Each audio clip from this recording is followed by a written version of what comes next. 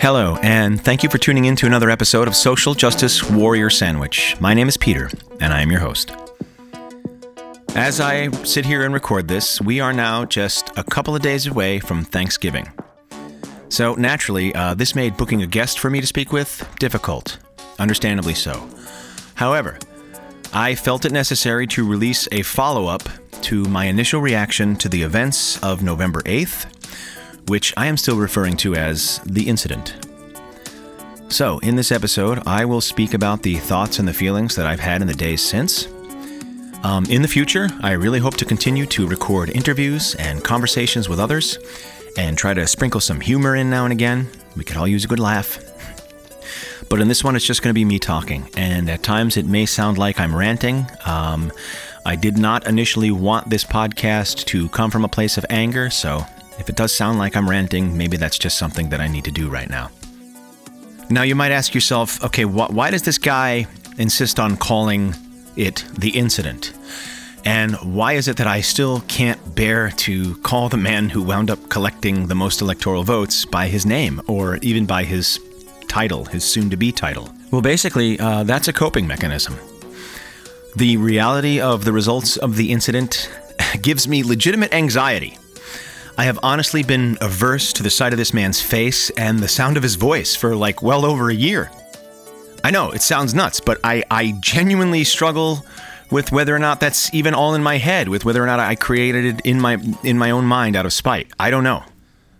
All I know is the last time I was able to sustain listening to that guy speak for more than 10 seconds was likely sometime in the summer of 2015. That's part of the reason why I refused to tune into the debates. That and my firm belief that the debates were over the instant the nominees had been announced. Unfortunately, not enough people in the right places agreed with me. Also, if you listened to my first two episodes, then you know what my friend Lucky Dave and I had to say about taking up comedian John Oliver's call to make Donald Drumpf again. We do this because it gives us a sense of control by giving him a label that he doesn't want.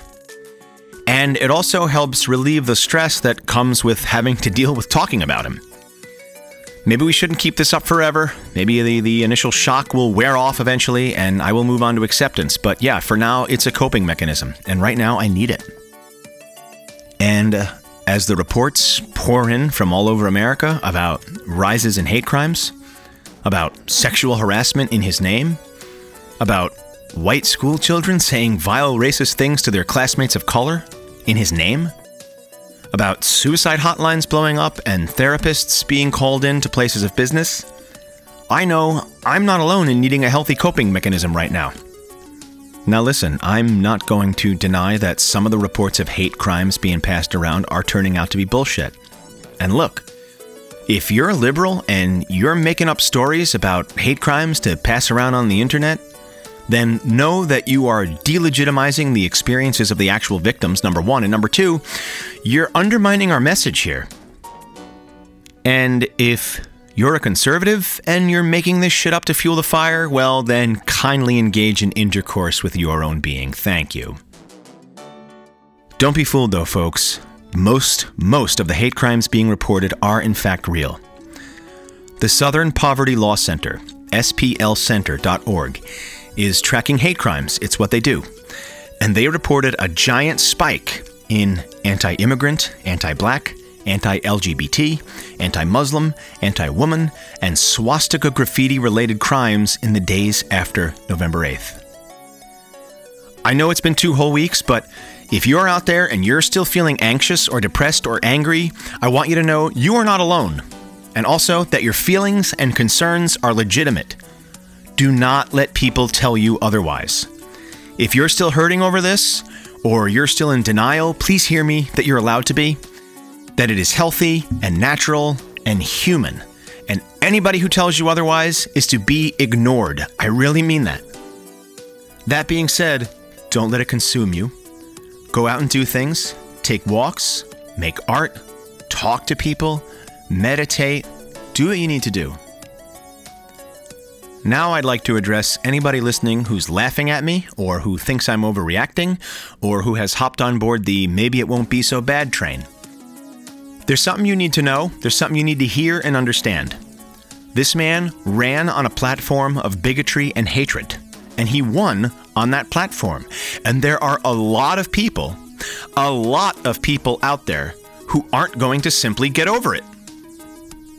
I came across an article in the Wall Street Journal over the weekend by author Peggy Noonan titled "What to Tell Your Children About Drumpf." And I thought it was going to be assuaging, but she's got it all wrong. Here's what she says, quote, "Any journalists who are judicious toward Drumpf, who treat him fairly or even as a human being, are now accused of normalizing him. This is a manipulation. It is a way of warning your colleagues to approach the president-elect with the proper hostility or be scorned. None of this will do our country any good." End quote. Guess what? First off, it's not about treating him with hostility. It's not about treating him fairly. It's not about treating him judiciously. It is simply about owning up to what he truly is. Not normal. I maintain my observation that allowing this man to rise to power and enter the White House will not do our country any good. Not at the moment, maybe not ever. I maintain my observation that he is not normal. That his behavior is not the behavior of an emotionally mature, well-adjusted adult. I'm not an expert, but trust me, there's plenty of expert psychological analysis of Mr. Drumpf on the internet to go around. He is not normal. This is not normal. On Saturday, November 12th, I participated in the protest march here in New York City. And when it was over, I was sitting in a sandwich shop and drinking a coffee and ruminating when I overheard what appeared to be an affluent white woman talking to a stranger and saying something to the effect of, "Oh, this is silly. Don't they see that this election is just like every other election? Oh, how quickly we forget."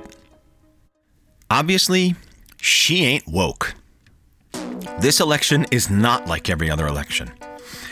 In fact, I happen to agree with the sentiments expressed by talk show host Bill Maher on his show the week before the incident.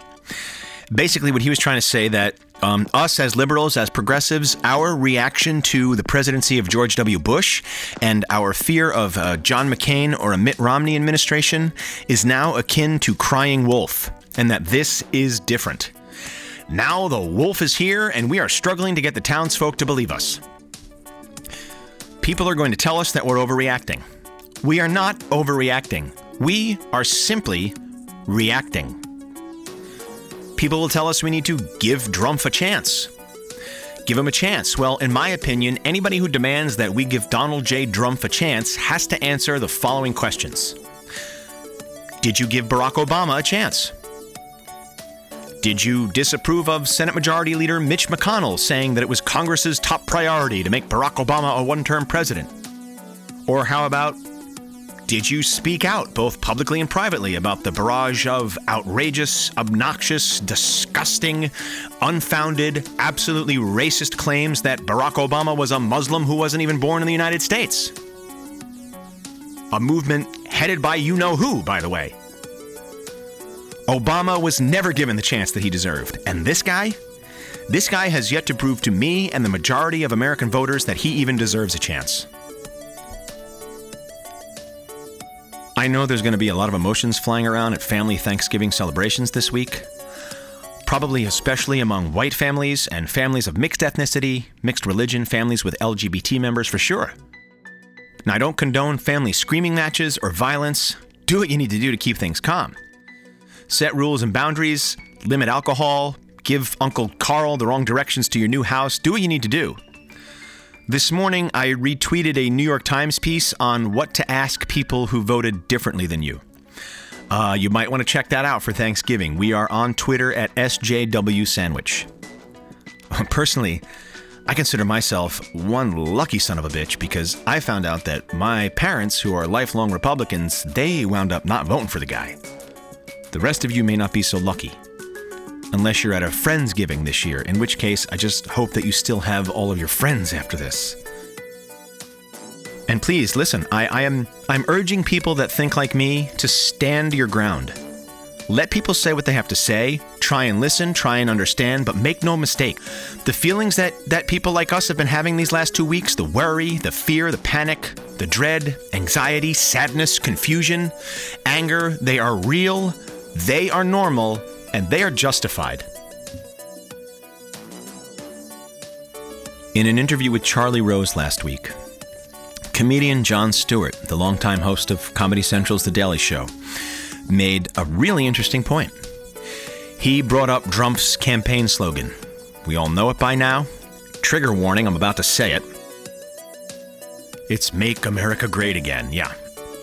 So Jon Stewart's point was that Drumpf kept saying this throughout his entire campaign, but that nobody bothered to ask him, what is it that makes America great? And then Mr. Stewart answered his own question, and if I'm interpreting his answer correctly, then I will say it in my own words now. Simply put, what makes America great is our diversity. What makes America great is the fact that we are an anthropological experiment, that we are comprised of all kinds of people from all over the globe in one place, working together toward a common goal of an inclusive, functioning society and the pursuit of happiness for all, for everyone. That is what makes America great, listeners. That is what you can tell your Uncle Carl over turkey on Thursday. Now, a lot of people have already taken the incident as a wake-up call to action. Others may need to get through the anxiety of Thanksgiving first, and that is fine too. But look, understand this. As liberal-minded people, as progressive people, we need to start admitting to ourselves that we've been bringing knives to a gunfight for too long. If you want to see real change, if you want to help America move forward toward being a more inclusive, less hateful democracy, you can't just sit idly by anymore. Bernie Sanders said recently, quote, "People ask me every day, what do we do now? What you do now is get involved heavily in the political process. When millions of people stand up and fight back, we will not be denied." End quote. Boy, he couldn't be more right. We can't change a broken system without knowing how it works and getting involved in it.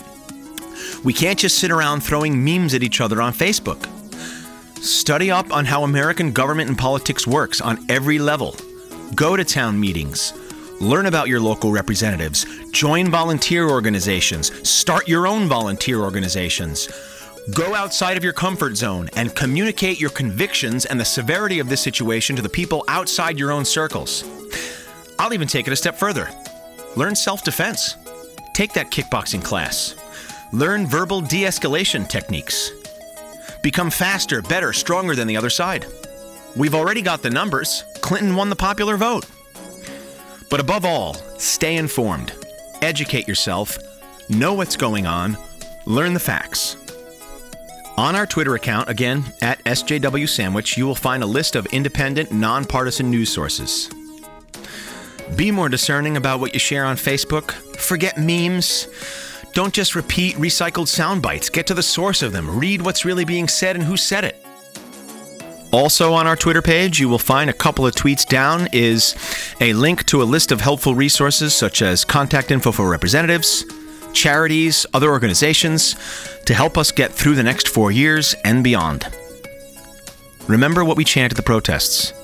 A people united will never be defeated. This has been Social Justice Warrior Sandwich. I'll be back again soon sharing more conversations about the majority's reaction to the incident. Please stay tuned.